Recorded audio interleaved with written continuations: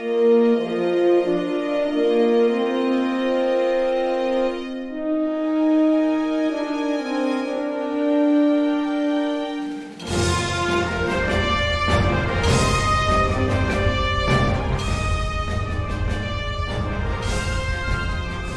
are recording to the Subspace Cloud. Hello, everybody. You know, I have to say, in 2022, we had an epic run of shows. Jim and I had the first year of continuing conversations. We're now 50-something episodes in, and we were so surprised at how well the show did and all the people we had come on board, whether it was David Ward or Nathan Dowdell or Jackson Lansing or Jody Hauser, a lot of great people, Eliza Perlman. I could go on and on. Eric Campbell.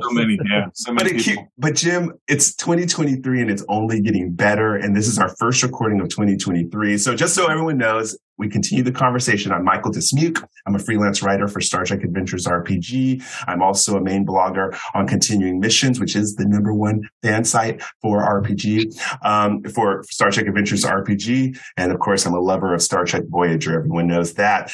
Jim, why don't you introduce yourself? And then why don't we start talking about our all-star cast today? Absolutely. So, hi, everybody. Happy New Year, first of all. This will be a little bit later in the year when it comes out, but hey, we're just starting off the new year here. So, Happy New Year, y'all.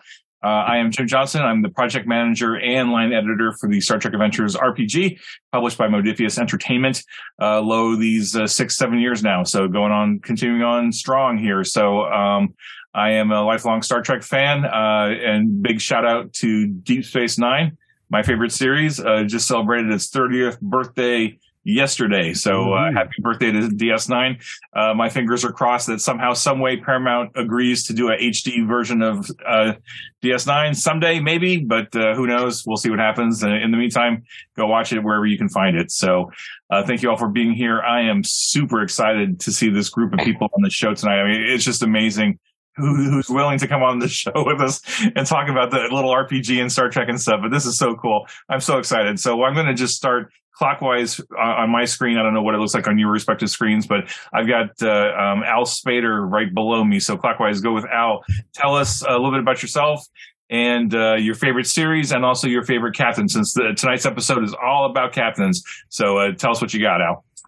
How's it going? Al Spader. I'm a freelance writer for Star Trek Adventures and a few other systems as well. I really love Deep Space Nine. I mean, I think it really revolutionized storytelling as a whole for science fiction. Favorite captain's really, really hard because I think each captain is good in their own way. I can say that the most fascinating captain to me was like Saru for like the 5 minutes that he was captain, because he was so awful at it. Like he had no idea what he was doing and he was trying to figure out why. So to me, that really tickled me. But I have to say, I just started watching Enterprise for the first time through. And I'm really falling in love with Archer. I really am. He's such a cool, he just seems like such a normal guy. I love it. Well, cool. Al, at some point offline, I'll be eager to hear your perspectives when you get to season 3. And after you finish season 3, tell me what you think of Archer at that point. No spoilers, though. I'm curious to see how that evolves as you continue to do your watch through. I think he's heard me rail on that, Jim, just so you know. I want to know the same. We'll have a show just about Archer. Just about Archer, yeah. All right. Thanks, Al. So moving on to Sam. Tell us all about yourself, your favorite captain, and your favorite series. Hi, I'm Sam DeLev. I'm a role-playing performer and variety streamer who participated in, I believe, the very first Star Trek Adventures streamed actual play RPG, Shield of Tomorrow, for Geek and Sundry. I also played Captain Azri Sol in Clear Skies for Streampunks RPG Productions. I'm delighted to be part of people who have very correct opinions about DS9, which is a fantastic series. And as far as favorite captain goes, I have to give respect to Catherine Janeway. It is easy to be good when being good is easy, but we saw the true character of a true captain in Stress and Obstacle. Okay, I get to cry a little bit here for a second. Okay, first of all, Sam DeLev, this is the first time I've had the pleasure of meeting you in person. I've of course watched you on Clear Skies for years. But we have two things in common now. It's Catherine Janeway, and I have to ask you too. I found out you're fluent in American Sign Language like I am. I got to know that story. Can you give me that story in 30 seconds? Oh, yes, absolutely. Back in high school, one of the people I went to school with is deaf and used signed exact English and some ASL. I wanted to be friends with her, and it seemed just the base courtesy to learn a language to communicate with people. And once I did, I really just enjoyed it and became a part of my life. I love that. Pretty much the same story. I love that. So, oh my goodness, that's so cool. I've been doing it for about 25 years now, fluent deaf friends, and even wrote a module about it that's in one of the mission briefs called Haptic. I can get that from you later. But first, hearing from more of our guests. Yeah. So awesome. Cool. Thank you, Sam. It's so exciting. Oh, this is great. So now we'll switch over to Sky. Tell us a little bit about yourself and your favorite captain and your favorite show. Series. My name is Sky. In my campaign, I played Captain Bianca West of the Federation starship Dauntless, an Odyssey class starship, in the STO timeline. So my favorite captain, so the season 2 of Discovery was airing kind of in the middle of our campaign. So, and kind of like right around the time I started being captain. So Captain Pike really kind of informed, I think, like the kind of style that I settled into. But I also definitely had a Janeway streak because I love Janeway. So they're kind of both my favorite captains. I had this Janeway streak of like, Prime Directive, but these people need help. So we're not going to listen to the Prime Directive here. Like I definitely did a little bit of Maverick stuff like Janeway did, but I also really liked the collaborating kind of style that Pike had as well. And it definitely helped me when I was kind of like out of ideas. That's cool. Well, Sky, you are STA Super Fan of the Day. You also get our 3rd ever No prize because you have come with the best costume and background ever. So I'm totally jelly. I'm loving the Delta Flyers costume level. Oh, yeah. And thank you to Nick from Cryptic. This is the Odyssey Bridge redesign. I decided it was apropos, so. I love it. Oh, man, this is so cool. I love it. That's fantastic. Oh, it's such a small world. We know so many different people and all the same people, and they can provide all kinds of great stuff. So I love it. I'm so jealous because like my computer is 13 years old, and it's so old that I cannot actually display virtual backgrounds on this thing. And I want to because obviously, I mean, who wants to look at my bookshelf, right? Who cares? But I would love to do the cool stuff like Michael and Sky and stuff. You have Beastie Boys and Star Trek. Why not? Hey, can't go wrong with that, right? Good winning combination. And J.J. Abrams proved that, right? Depending on your perspective. All right, so Troy, let's bring it home here. Tell us a little bit about yourself and your favorite series, Star Trek series, and your favorite captain. All righty. I am Troy Meppians. I am a freelance writer for Star Trek Adventures. I am a published author of fantasy adventure novels. I play Captain Jalel, the first Romulan starship captain in Starfleet on the USS Pioneer. Mm-hmm. And I'd have to say my favorite captain is awesome. I got my Pioneer shirt on, but I can't see it at the moment. My favorite captain is probably Picard. I've always liked that moral steel that he had in his, that spinal, not willing to back down if he thinks he's right. And willing to do anything for the right thing, and so probably Next Gen would be my favorite. Original series is really close. Mm-hmm. Mm-hmm. And I'm going to go ahead and plug, Troy, you just had a new mission briefs pack come out called Mysteries.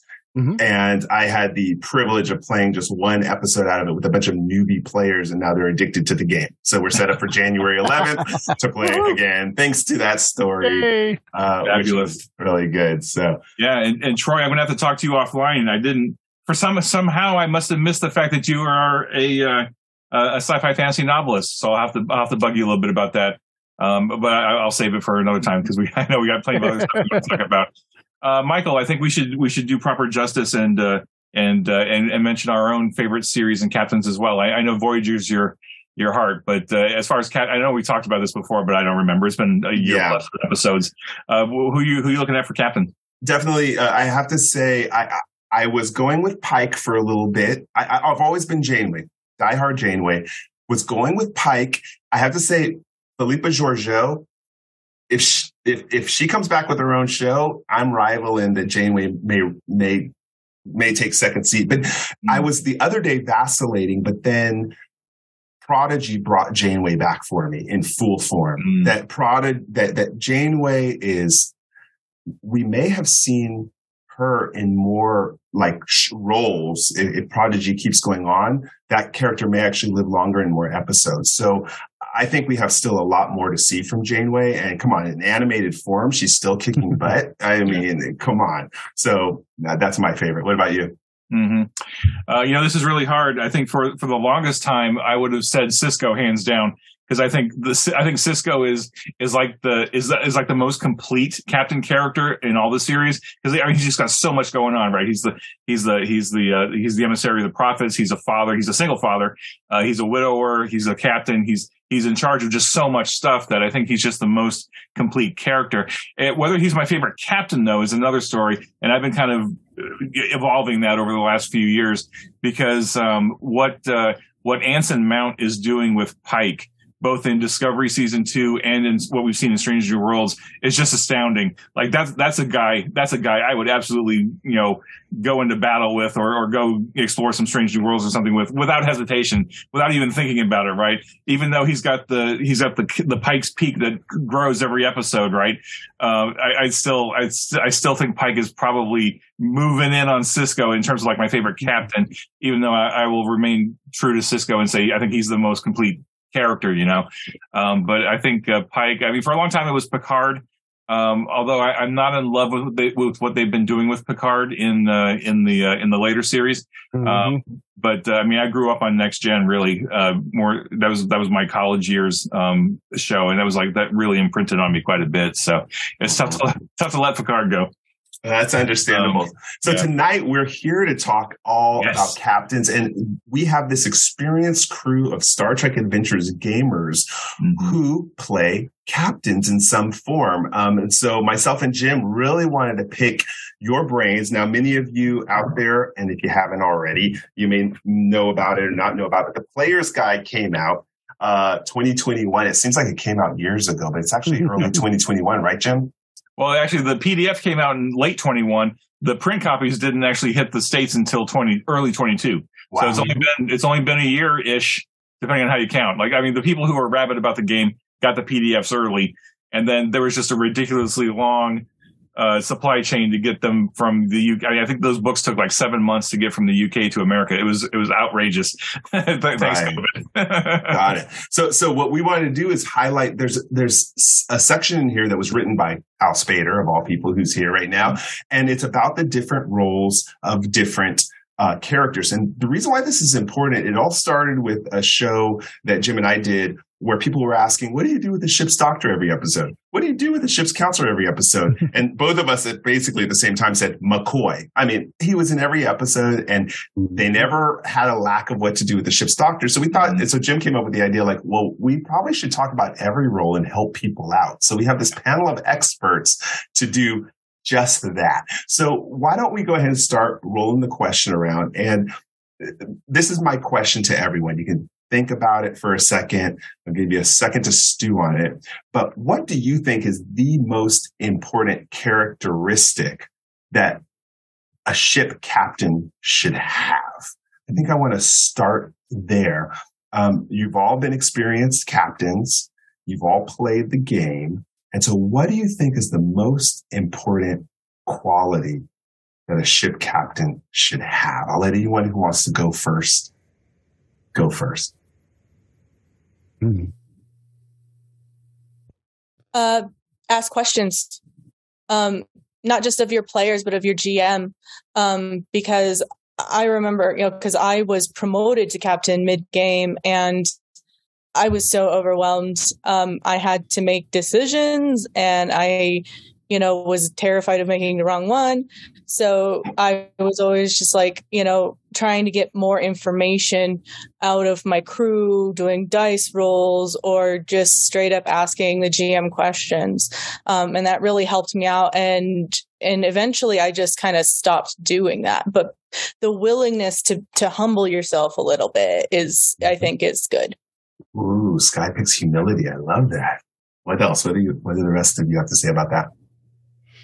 Yeah, I was going to say humility, or like trust in your crew, like knowing that you don't have all of the answers. You're not the smartest person when it comes to everything on the ship.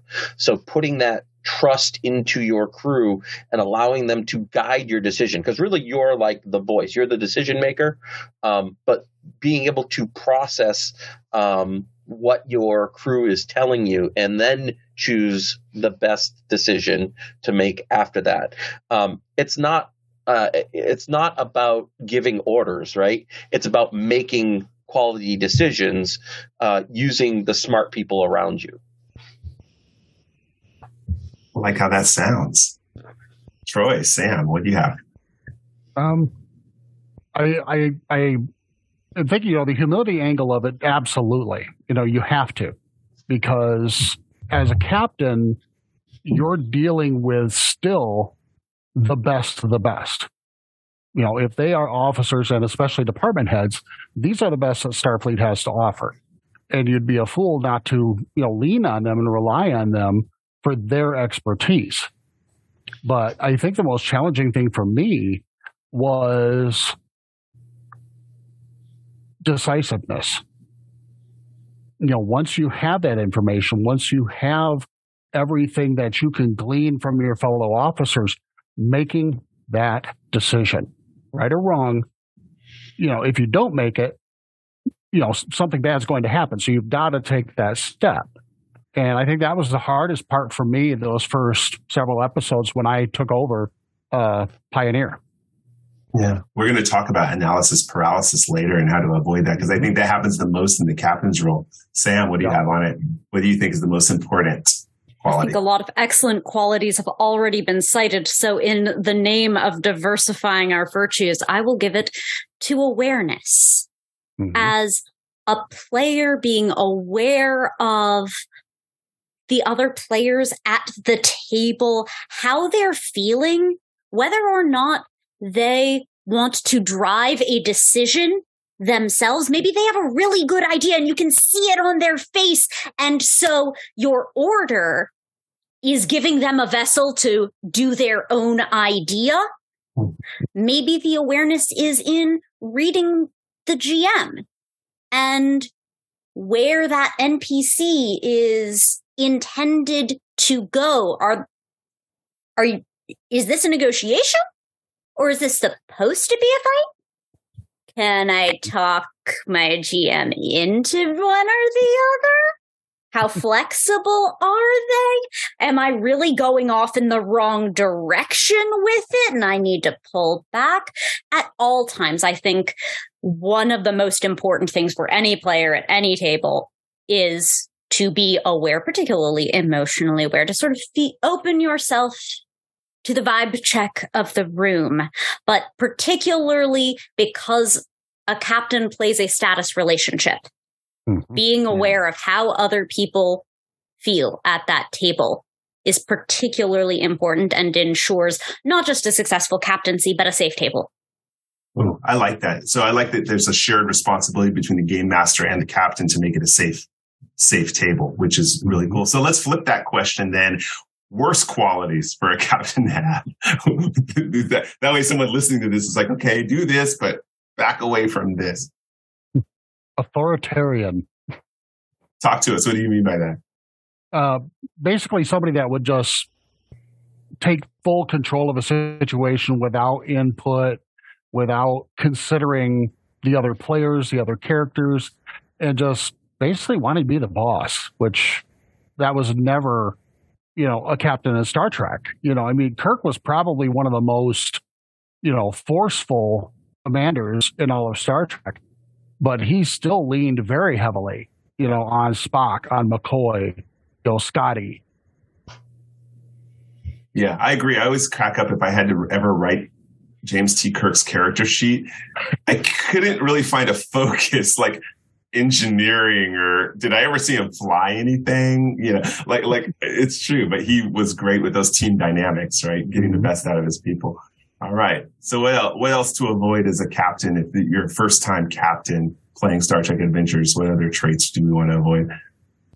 Trying to be the star. Like, you need to let the other crew members shine. You know, it's very easy as captain because you're making these huge decisions in a lot of cases. And in my case, I ended up having a lot of moxie. So sometimes I would do something that would throw my GM completely for a loop. But I also needed to make sure that, you know, and it kind of goes back to what Sam was saying, you got to make sure that everybody's having a good time, right? And normally that's like a GM thing, but it is also a captain thing. And that's why I really liked trying to emulate, you know, even though I kind of had Janeway's moxie, I wanted to emulate Pike's like collaborative style, because he steals every scene he's in, but you need to let the other characters have scenes too and have arcs that are just as important. Good point. Yeah, I was going to say apathy. Like, you should really, care about the people who are around you. Like, if you make a decision and it goes against what somebody was recommending to you, have a scene later on where you can have a conversation saying, listen, I still value your opinion. Like, that means a lot to me. However, this is what we're going to try for now. You know, it may be right, it may be wrong, but this is the decision. And, you can get back to me later on whether your decision was right or my decision was right. But like, show empathy towards your crew members. You know what I mean? Good. And Sam, what not to do? I have to echo a lot of what's already been said. A bossy captain is a bad captain. You are not the main character. No one is the main character at a role-playing table. And although your character might be in charge, everyone at the table is an equal. We are all friends playing a game.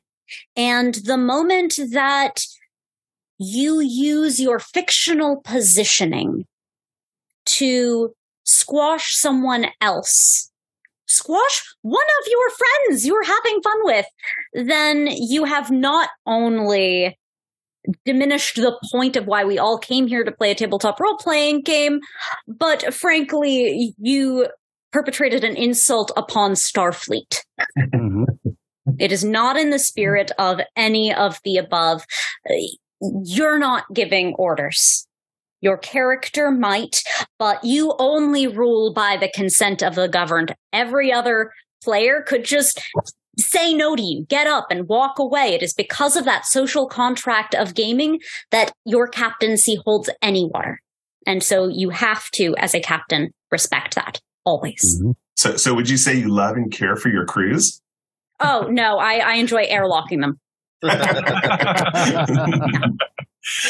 was going to say this is just fascinating listening to these perspectives on both what makes a good captain and what makes what's bad for a captain. Because I mean, clearly all of you are my kind of people, and I would play a game with all of you, no hesitation at all, because like we're all on the same wavelength here. Which I love. It's fantastic. It's really cool to listen to you all. One of the greatest challenges I have had, though, as both a player and a game master and now the project manager of the game, is like all this great content. How do you distill this down in such a way that a new player coming into the game who has very real concerns about whether it's even viable to play a captain in this game because they have concerns about their group or they have the concerns about power dynamics or whatever, like how do you distill all this great information down and make it into a book, right? Obviously, because we're creating RPG books. Like I could write 300 pages on just player dynamics and being an effective leader and being collaborative and all that stuff and all this great stuff we're talking about. But it's just not possible, right? There's just no way to do that for an RPG book because we've got so much other stuff to cover. But I guess my question, or I guess my thought that I want some thoughts on from all of you is I've long been the banner waver that any good Star Trek game has to have a player character as the captain. Like I think the captain role is wasted on an NPC, honestly, because I've been a captain, I've been a first officer. I think there have been so many great dramatic moments in my games that, like, if it had been an NPC making those decisions, it'd be like, okay, so we're watching the show. This is not interesting. So I guess my question for you all then is, because this is a game, right? This is an RPG, right? It's not the idealized, we're not Starfleet officers, but we're playing a game with our friends. Like Sam said, we're, theoretically, we're all friends at the table working together, even if it's a convention experience, right? We still hopefully have a group of people who are all on kind of the same page, ideally. I mean, because you don't have an opportunity to do a session 0, but hopefully you're there for the same reason, to have a good time and play Star Trek, right? What am I trying to say here? I guess just like, if you're a new player, or I mean, all of you at one point were a new player coming into Star Trek Adventures, right? So when you were coming into it thinking you would be the captain, like why did you want to be the captain playing an RPG? I didn't. I didn't either. I took it because no one else in the crew wanted to play a captain. Multiple of the other people in my gaming group had been captains of starships, either in Star Trek Adventures or in some other space sci-fi RPG. And so effectively, I had to step up, not be the ship's doctor, and say, okay, fine, I'll take my turn after actual years of eschewing authority. But that said, I will respond to your blistering hot take, Jim, and say I don't think a captain has to be a PC at all. It entirely depends on the leadership style. And indeed, Streampunks have talked about games where the captain is an NPC. One thing that people talked about in this little roundtable was that you are surrounded by people who are incredibly good at their job. And every single one of them is better at that area of specialization than you, the captain, are. And a collaborative leadership style from your NPC can absolutely allow for a much more ensemble feel of cast, where what you end up with is a much more crew-driven approach to leadership. Yes, you absolutely do have to play a captain differently if you are a GM playing a captain NPC, and yes, they will probably be off in their ready room a little more often than a player character who, needs to get healthy spotlight time like every other player. But I think there's no reason it can't work. The principles of Star Trek stories work just fine. I mean, there are plenty of Star Trek episodes where you don't really see the captain very much at all, or they aren't a major part of the A plot or the B plot, and maybe you even just see them a little bit in the C plot, like, hi, I exist, bye. I think you can get great stories out of it, personally. I want to get Troy's take on it, because I know for a fact that he started as a first officer with an NPC captain in our game. And so he's lived the transition to captain. Troy, what's your NPC captain? What was more invigorating for you? For me, I actually appreciated the fact that there was an NPC captain at the time and a character that I knew, B'Elanna Torres. It allowed me to, because I was stepping into a character that I hadn't created. So it allowed me to better understand who Jalel was. And then, when that credit roll went and I saw my name up there, it was as captain, I went, oh, okay, here we go. I was at least in a position where I could step into that and say, okay, I could probably do this. But as far as NPC versus PC, I've noticed in the convention setting, it works a bit better to have a NPC captain just simply because there are people at the table that aren't as familiar with how Starfleet works, how Star Trek works. So you can kind of help guide the story a little bit and, help facilitate everybody having a chance, to shine and do what they do best. Yeah, I'm gonna echo that, Troy. I think that especially for people that are learning the game, I think having an NPC captain is important because again, you can basically GM through their voice. And for people that have never touched the 2D20 system before, and you're learning about momentum and threat and all of this stuff, I think that is a good way to do it, is to have the NPC captain.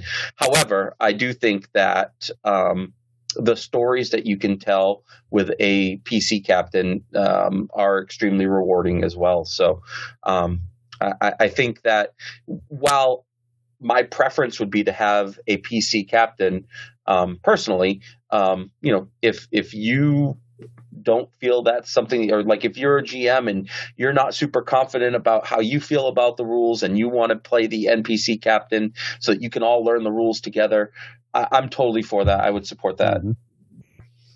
Do you think the difference then is between, I'm kind of hearing, do you think the difference is between mature gaming group and maybe one that's starting out new should maybe make the call for PC NPC? I think maturity is actually a key word there. You could have even experienced players who aren't familiar with the more collaborative style of Star Trek that would not fit well in a command environment because they would simply try to take charge just out of instinct. That's what they know. That's what they do. So, and the only person that can gauge that is you, the person running the game. To be able to say, okay, in my group, I think this would work, or in my group, I want to watch for a little while, see how they play, and then maybe, pick somebody to say, hey, I think you would probably be a really good captain here. I'd also be much more inclined as a non-captain to really get at loggerheads with an NPC captain. A GM usually plays the characters, the villains who are thwarted. Having tension against a GM's character is a very natural, very familiar dynamic. And so if you really want to play like a first officer who has a lot of tension with the captain, that can be a really fruitful, really Star Trek story. And while absolutely you can do it with players, I think it works particularly well if you have an NPC captain. I actually want to piggyback on that because while I was captain, my XO, she had been like my character's best friend, because she was a tactical officer, then became XO, a lot like Rue, and right, and so, but they became best friends, but she was very much like a little bit as much of a murder hobo as you could be in a Star Trek game, which is funny because she was one of the people most familiar besides myself with Star Trek. And she definitely kind of went off the rails a couple times, and it really created this tension between her and my more by the book character. And it eventually led to her leaving Starfleet and joining the Klingon Defense Force with her wife. So but it was tough because we had to check in with each other a lot as friends because we were always, in the game, we were clashing a lot, and when you role play that and you role play it really well, it almost feels real, and so you had to check in afterwards and be like, okay, are we okay? Is everything okay? And that's a more complicated social dynamic. And I think, you've made a good point that the GM bringing that conflict in is a completely different ball of wax. Fight your GM, Sam DeLev, 2023. So now that brought up another question. I just curious because we have 4 different captains here. People who played captains, prime directive or no prime directive? Oh, I have thoughts. What's the prime directive? She doesn't even go here. It's more of a guideline than a rule. Yeah. So my very first session, I was a helm officer in EXO. And my captain's a Betazoid, or my character's Betazoid. And we arrived at our first planetary system. There were signs of life, and we were going to do reconnaissance.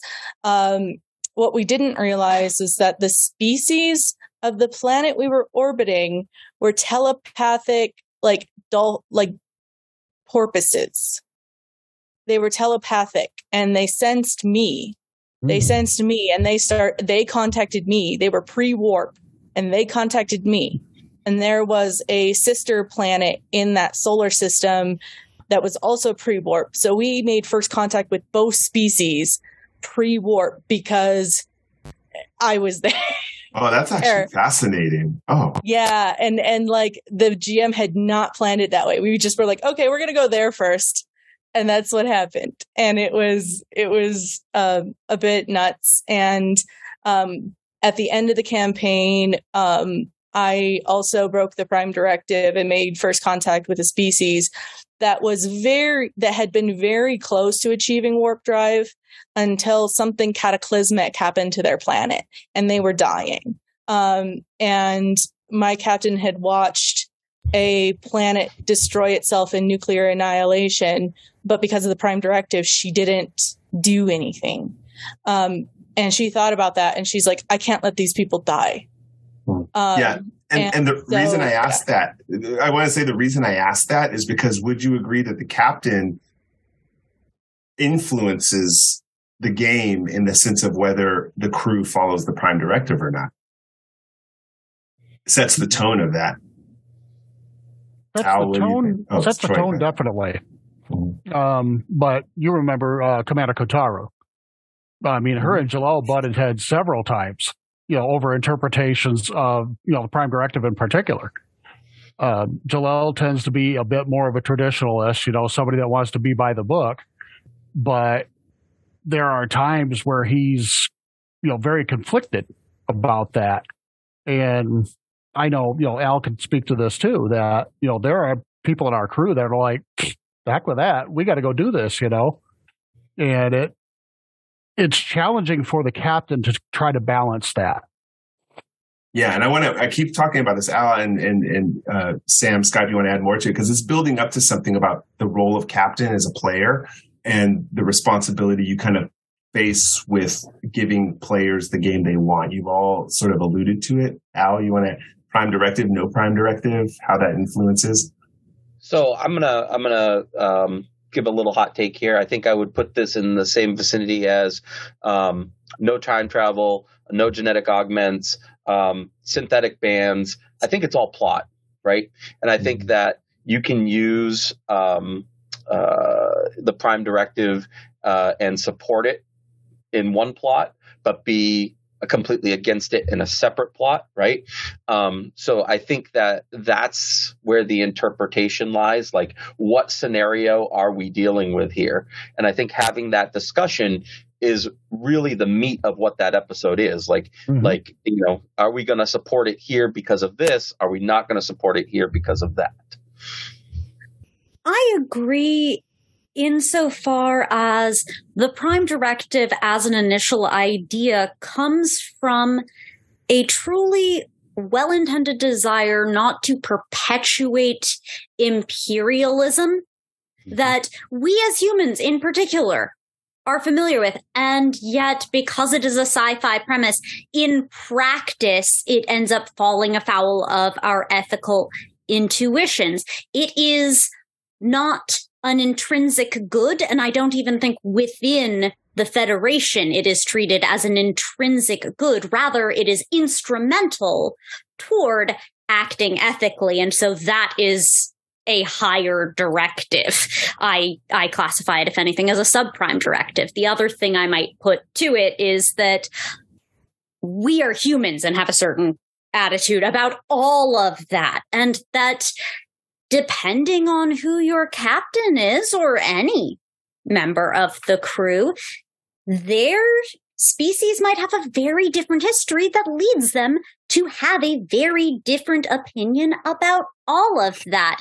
A Bajoran will not have the same opinion about a Prime Directive as a human. I know my Orion captain certainly didn't. And so it's more even than just what we as players have always thought about the Prime Directive, and now's our chance to like kind of speak through our character as a microphone, rather also being true to where our characters come from and where their position is in the Federation, if indeed you're even playing a Federation character, and how they feel about their role in the Federation and the Prime Directive's role in guiding the Federation's behavior.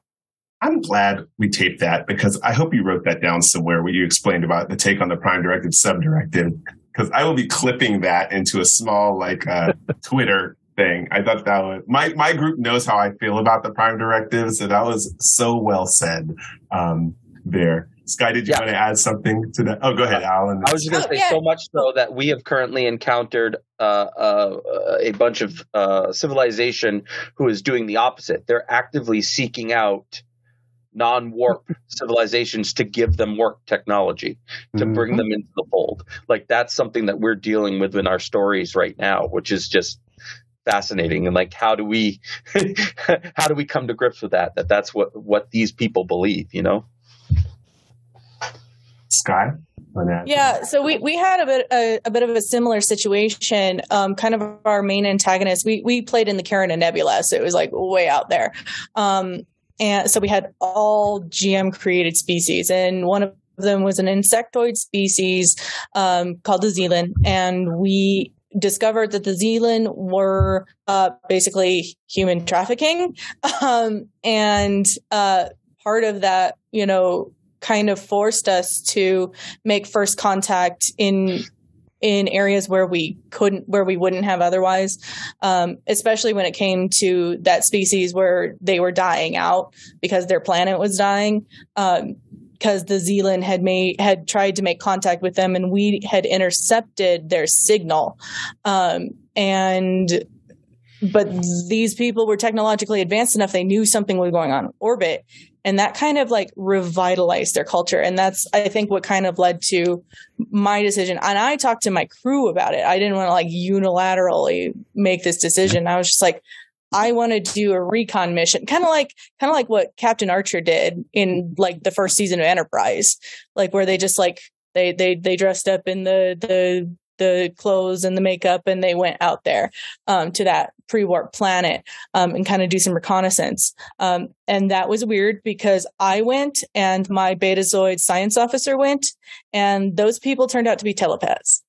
A lot of telepaths in your game. Well, and I wanted to summarize that. The reason I wanted to ask that question too is I think that what you've all said in so many words is it's the responsibility of the captain, especially if you are a player captain, to have these discussions, these philosophical discussions with your group. And I know, at least in our game, these are sometimes the most riveting discussions we ever have. And then you end up with the problem, and the captain has this responsibility to try to take all that information from that round table and apply it in a practical situation. So I just wanted to stress that. You've all said it. It's a cool responsibility. And if you're really that kind of person that's good at listening, empathy, honest, all the things, trustworthy, a lot of the things you've said, it could be a really engaging role to play. Jim, what do you have additional on that? No, I don't know that I have a specific thought on that.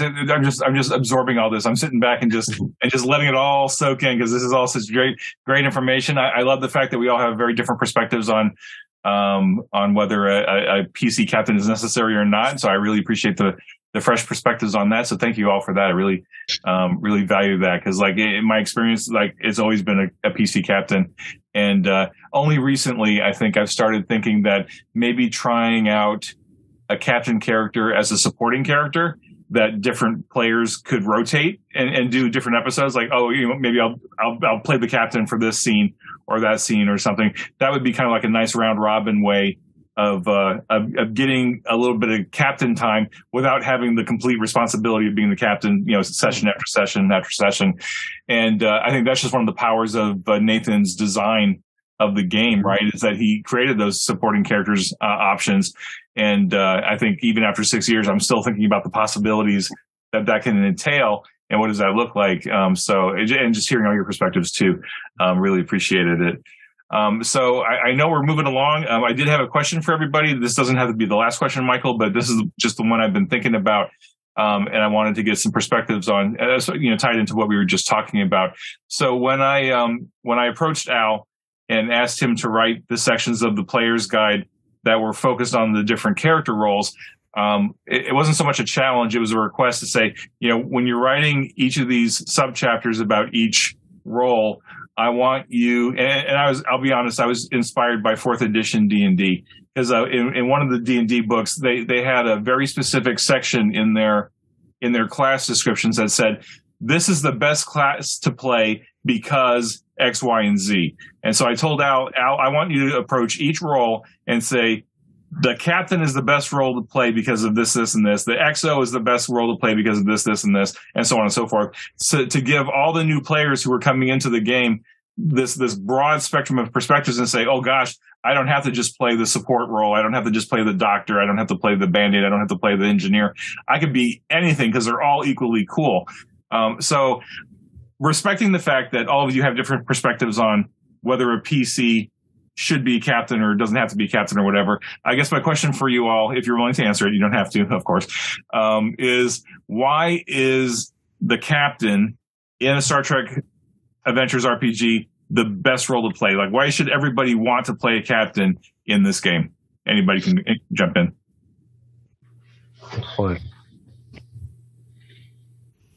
I don't know that it is the best role for everybody, but for all of my initial reluctance, it ended up being the best role for me. I had so much fun doing it that at its best, if you enjoy trying to get a sense of big picture, not just of story, but of plot, every time we got into a new situation, I got to try to find from what the GM was giving me what I could pass along, what might be the most fun I could give an order to help as a story prompt take the situation in front of us that the GM gives us, that whole quest giving, and break it down into what piece do I think might be a gift to you as a player, Doctor, to you as an engineer. How do I think we could maybe split into groups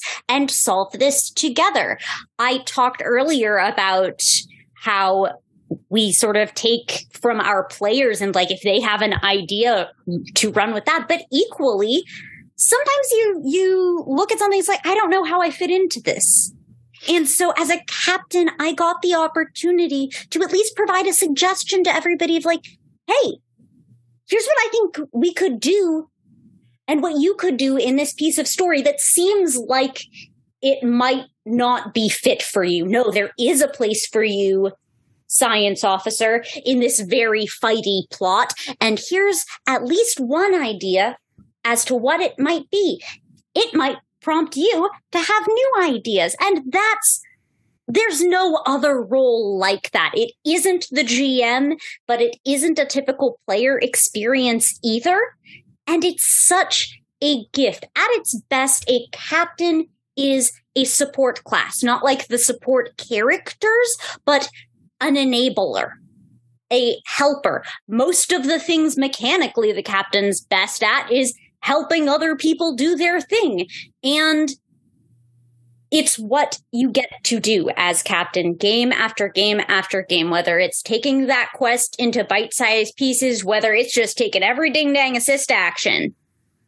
The captain is the best role for the players who are huge fans of their fellow players and want to just watch them glow.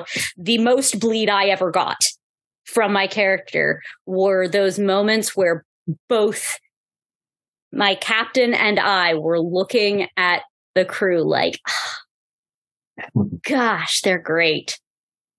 Yeah, I think it's important for people. We're talking about just the role play aspect here, but go look at the mechanics designed in that Sam's referring to about being a support. So it's not about being the spotlight as the captain all the time, but if you look at what they can do with their determination and a lot of those talents, if you select the right ones, you really empower the crew and help them survive ordeals. Like you can make sure that they, even when they're down and beat up, give them that little lift. To your point, Jim, we were talking about when you gave Al kind of the directives of what to write. Something that cracked me up because it said, choose this role if you enjoy ad-libbing impromptu, impassioned speeches. And I was like, this is great. I was like, I know I play a captain. I played an Al's game once, and boy, I loved ripping off on those speeches. And I made sure that they were epic. And by the end, I'm standing on a table. So to your point, Sam, looking at the players and getting them going, and there's mechanics for that is so awesome. What about the rest of you? Something that really stuck out was what Sam said was an enabler, right? You are key in helping everyone else be the best they can possibly be. You're a teacher. You're sometimes a parent.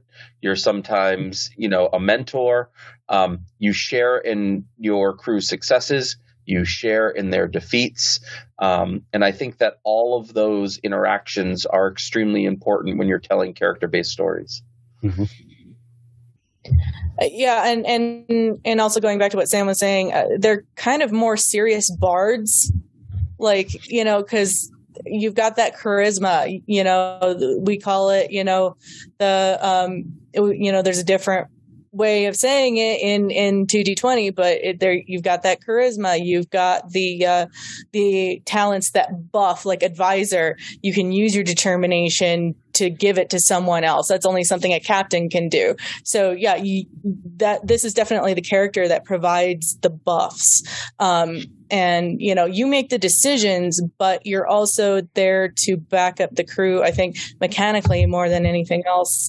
And I think my favorite part of that was just inspiring my characters. Like we'd be in battle or we'd be, doing something really harrowing. And I would just be like, and I love just kind of feeling like I sat into that captain's chair and I would tell my tactical officer, fire, and I'd given them the determination to basically make it hit and do a lot of damage. And so when it put that gravitas behind it, and I love that. And everybody else loved that too, because it felt very Star Trek.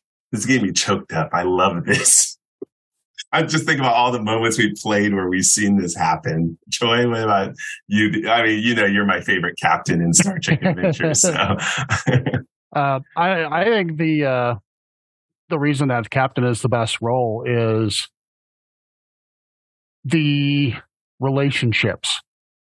If you are into relationships with your fellow players, with the other characters, to bind these individuals, these incredible individuals, together as a unit and eventually as a family, that come to rely on each other, that come to trust each other.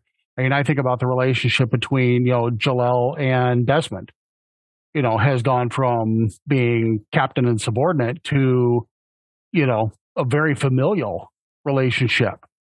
All of them have gone from that dynamic of one is higher than the other to being part of the whole. Well said. I think we should wrap it there. Yeah. because that's a perfect segue to our next continuing conversation about first officers, which we're going to be talking about next. So as is tradition, we always want to do our gratitude moment. I'm going to just, say a little bit first about wrapping this up about captains. And then Jim, you of course got to do a wrap up talking about captains. Then we'll do our normal gratitude moment. But I have to say that the most emotional moments we've ever had in Star Trek Adventures have involved our captain. I really feel that even when other players lose, they kind of cry with them. And I've even seen the effect, which I've never seen in an RPG I played before, because Star Trek is more naval tradition, more familial tradition, is that when a member of the crew, like each life is so valuable on the ship, not one is worth losing. And the fight, when one is lost, it just shatters everything for the game, which is great. And the captain really is the main driver on that, because they're the protector of the crew. You know, they're the head of that family in a sense. So therefore, Jim. You're gonna leave it hanging like that? Yeah, no, I think I agree that like if I think about my long history of RPG gaming, like the best experiences I've ever had is being a captain in a Star Trek game. That it wasn't Star Trek Adventures, it was a homebrew. But like my game master was so good at giving us situations that created really tough decisions that we had to live with, right? Whether it was a good decision or a bad decision. And that really shaped me personally, right? Not just as a gamer, as a player, but as a person. I was like, I took all those experiences with me after the game. And then as a game master, I was able to give other players those same type of experiences and opportunities to be a captain or to be a first officer. I mean, whatever role they were playing, because it's just a really great, there's a whole psychology paper in here, right, that you can write up about the psychology of RPGs and how they can help you be a more full, complete person, right? I mean, we could go hours on that, I'm sure. So yeah, I guess ditto, Michael. Just ditto on all of that. It's just a really neat experience to be able to be a captain, because like everyone has been talking about this at length in this episode.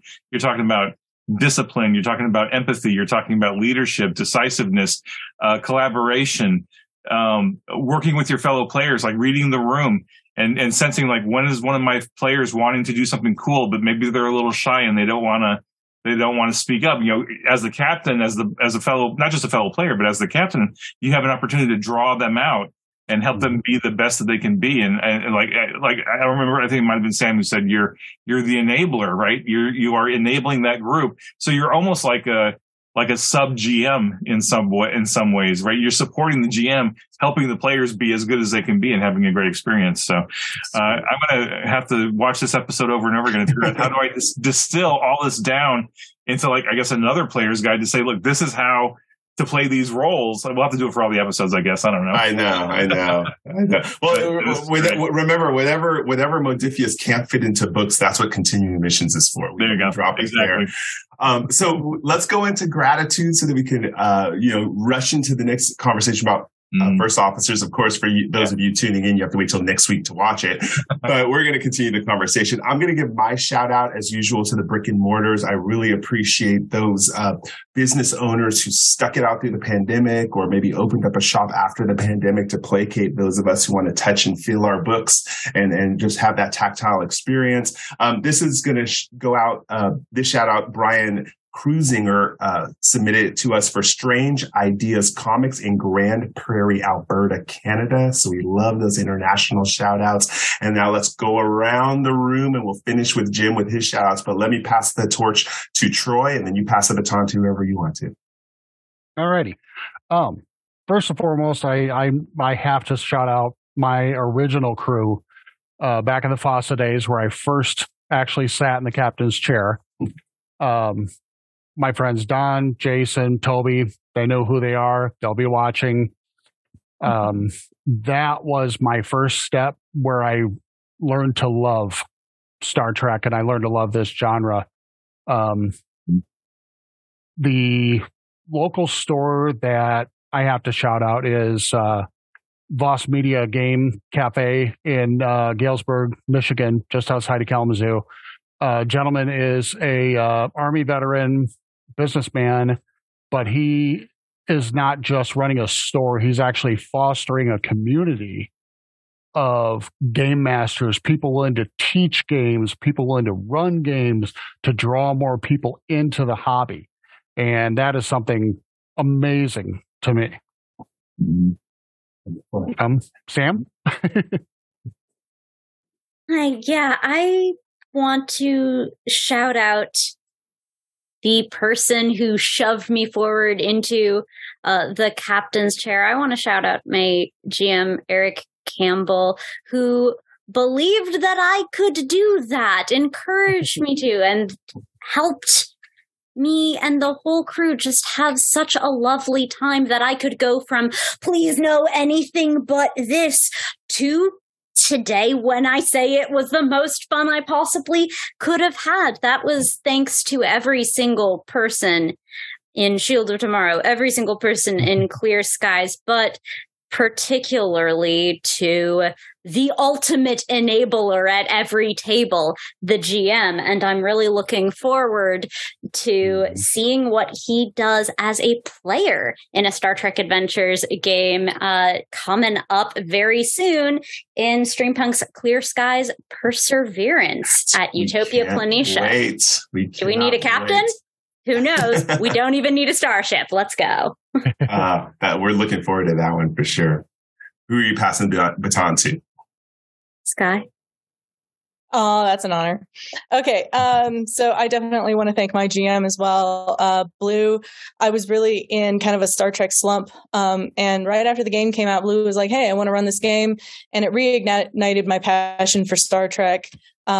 And they roped me into like 2 other campaigns as well as the one they were running. And they also believed in me. You know, when our captain had to leave the game, they believed in me and bumped me up to the captain's chair, even though I was like, no. Very similar to Sam's story. I also want to thank Nick and Thomas at Cryptic for bringing the Odyssey class to life on screen. That tickled me pink because she's my girl. And then definitely Jim, because I don't know how you found me on Twitter, but you did. And it's been awesome. And my friend Tamari, who has given me a lot of ideas when I needed to write something. And I just, for something I was GMing and was just kind of stuck. So, and all of my fellow players that I've played with through the years. All right, Al, take it. Yeah, I'm just going to say thanks to all the GMs that I've been seeing as of late, volunteering their time to take new players on board, to run new campaigns. The learn to play aspect is really, really important. And if a game master has extra time to offer to do that, that is amazing. So thank you for those of you that are doing that, especially on the digital forum, because there are a lot of people looking for groups, and they don't necessarily know the rules yet. So taking them on board is a really awesome thing to help out with the community.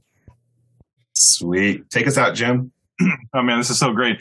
So I want to thank the crew of the USS Athena way back in the day. That was my formative crew when I was captain by default because I was the oldest in the group and I was the one who knew the most about Star Trek.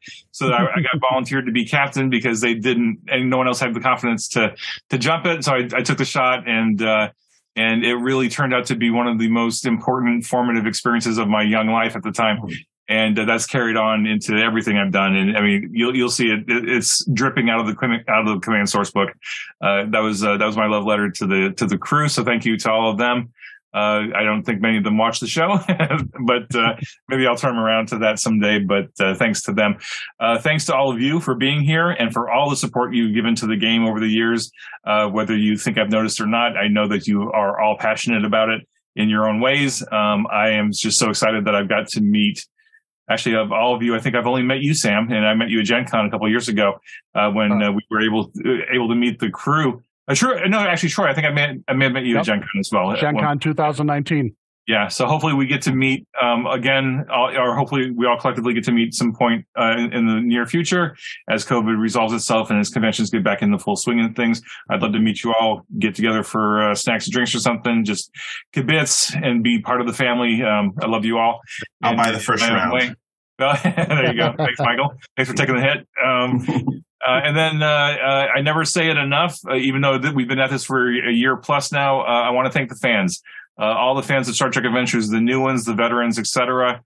without the fans, we would not be doing this game. I mean, there's no way we'd be doing 7 years of this game if we didn't have a fan base that was so passionate, so supportive of each other, and also so supportive of all the new players coming in. I see it on Reddit. I see it on Facebook. I see it on the Discord. Like every time somebody new comes in and starts asking questions, there's like nobody shouting down the newbies. There's nobody giving them a hard time for like, oh, why don't you just go hit the search engine or something. It's the same questions over and over again, but it's okay because, it's Star Trek and we've been around for 50 some years and we're not going to go away. So I'm just thankful for the fans every day. I'm grateful for all of you. So you are all collectively part of the Star Trek family. So grateful for all of you. So I think that's it for this episode. So thank you all so much for watching. Live long and prosper. Be safe. IDIC. We'll see you next time. Thank you. Still on true. Love that.